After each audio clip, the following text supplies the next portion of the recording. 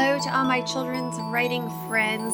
This is Lori at the Writer's Way podcast, and welcome to a little piece of holiday joy. It's the 12 days of marketing.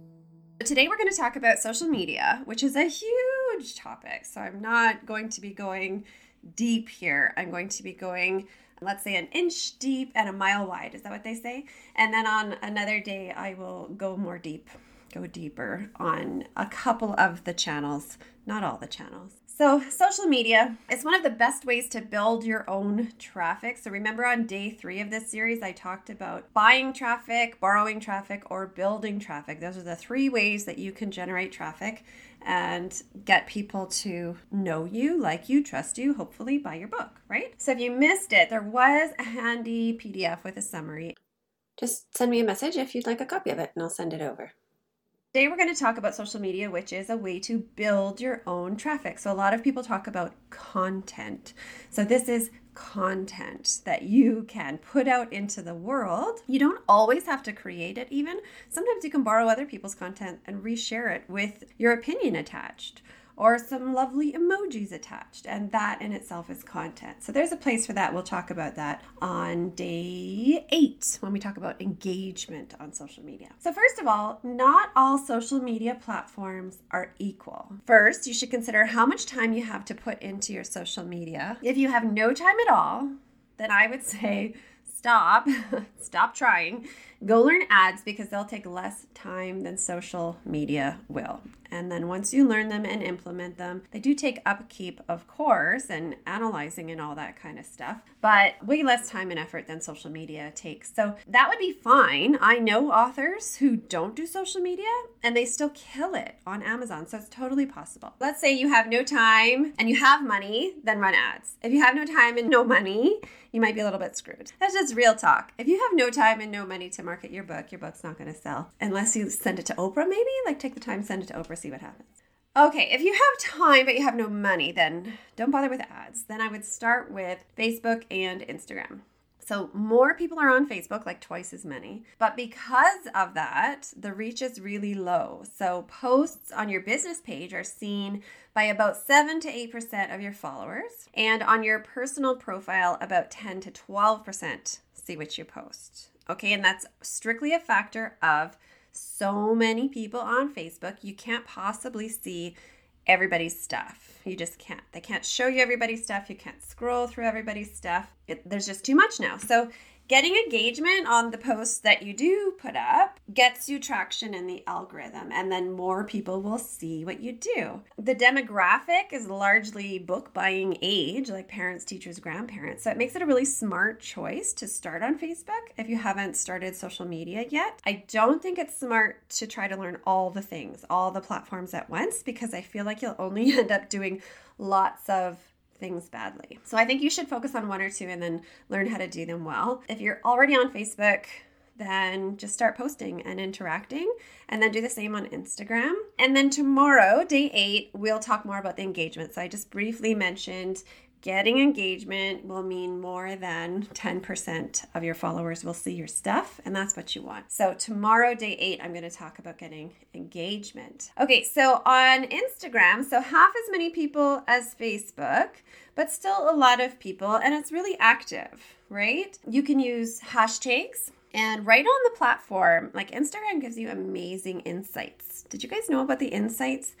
You can really tailor your content based on who's watching, who's engaging, who you're reaching, what time of day, what day people are on. So I highly recommend that if you're on Instagram, go and find your insights and click all over the insights and figure out when people are looking at your stuff and what time of day, and then that's when you should post, because you can be there and you can get engagement. Remember that Instagram is really a visual platform, meaning the things you post have to look good. They have to be appealing and not spammy, not salesy. Stories are those huge blocks now that you see first when you first go on Facebook and Instagram, because they're videos or fast, quick action, quick wins, really engaging.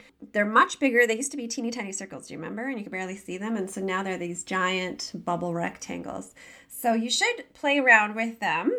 I would say don't they give you the option to automatically share your regular post to your story. I wouldn't do that because usually there's so much text in your regular post.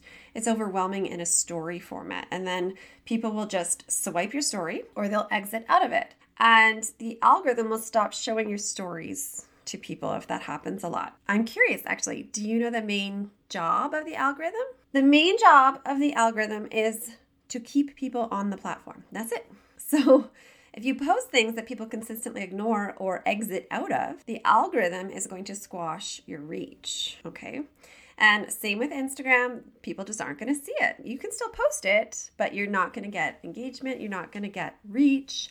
And that happens a lot. Have you seen people post like 20 stories in a row? So you'll see those little dashes at the top. There's like 20 and it's like, I don't think so. I don't have the time for that. It's not cool. People will be exiting out of that so fast and it's going to make the algorithm not like you. Will actively dislike you. So just trust me and don't do that. Okay, moving on to other social media platforms. Pinterest.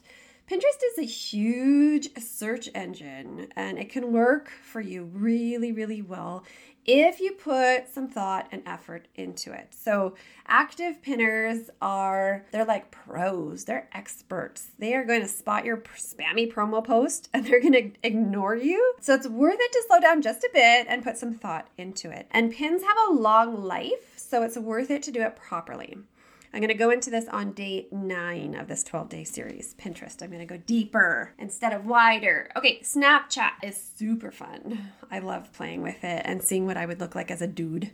And my kids love playing with it and seeing what they would look like. Oh, and there's that new one right now that makes you look old. It's very sad. It's very sad. Anyway, okay, so the Snapchat is fast and fun, and it's all about the filters.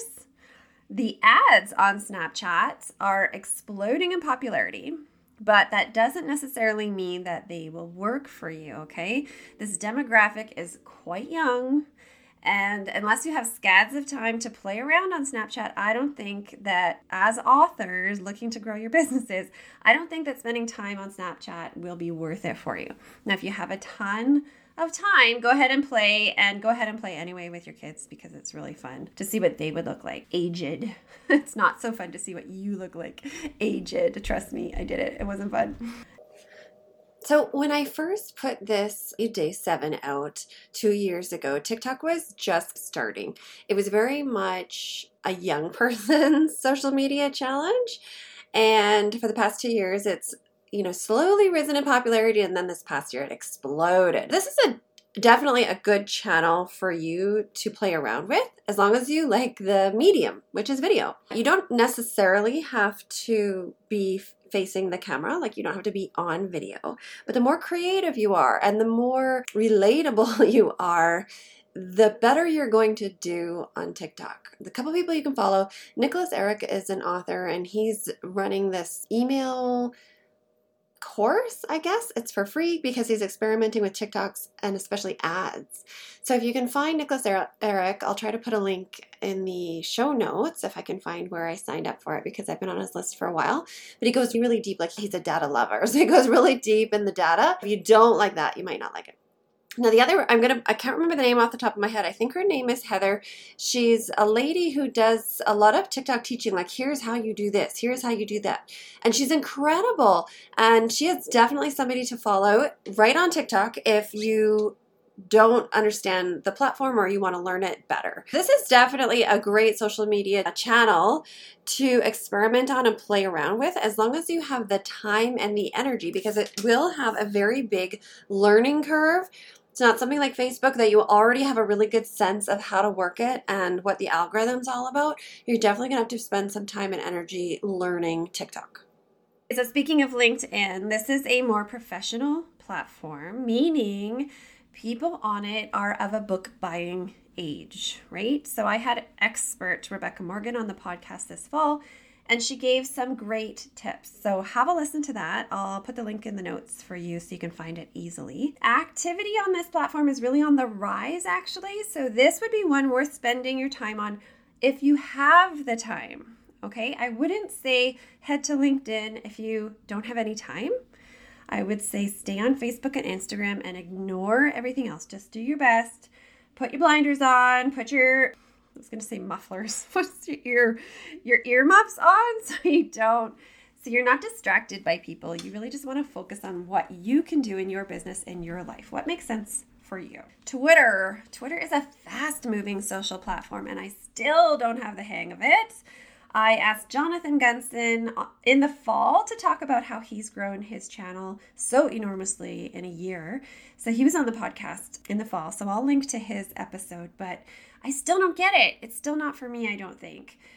For what I gather, it's really a good platform for establishing yourself as an author, for sharing what you do, your purpose, your mission, all that stuff, but it's not necessarily a place for selling books.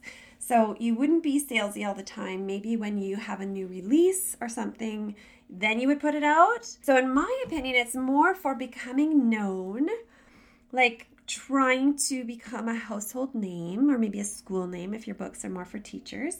Correct me if I'm wrong. Go ahead, write it in the comments, write it on Facebook. If I'm wrong about this, let me know. I might be wrong because I still don't have a handle on Twitter. So if you've had some really good sales or some really good traction or whatever, just tell us, but tell us what you do because I'm not the expert, so I'm not the one to share about Twitter. Again, if you have the time, go ahead and play. Jonathan said a big part of Twitter was retweeting other people's tweets. So find a relevant tweet. That's fun to say. Find a relevant tweet and retweet it, and you can just keep doing that. He said like once a month, and it's a way of putting the content out without creating the content yourself, because a lot of times we have issues creating content.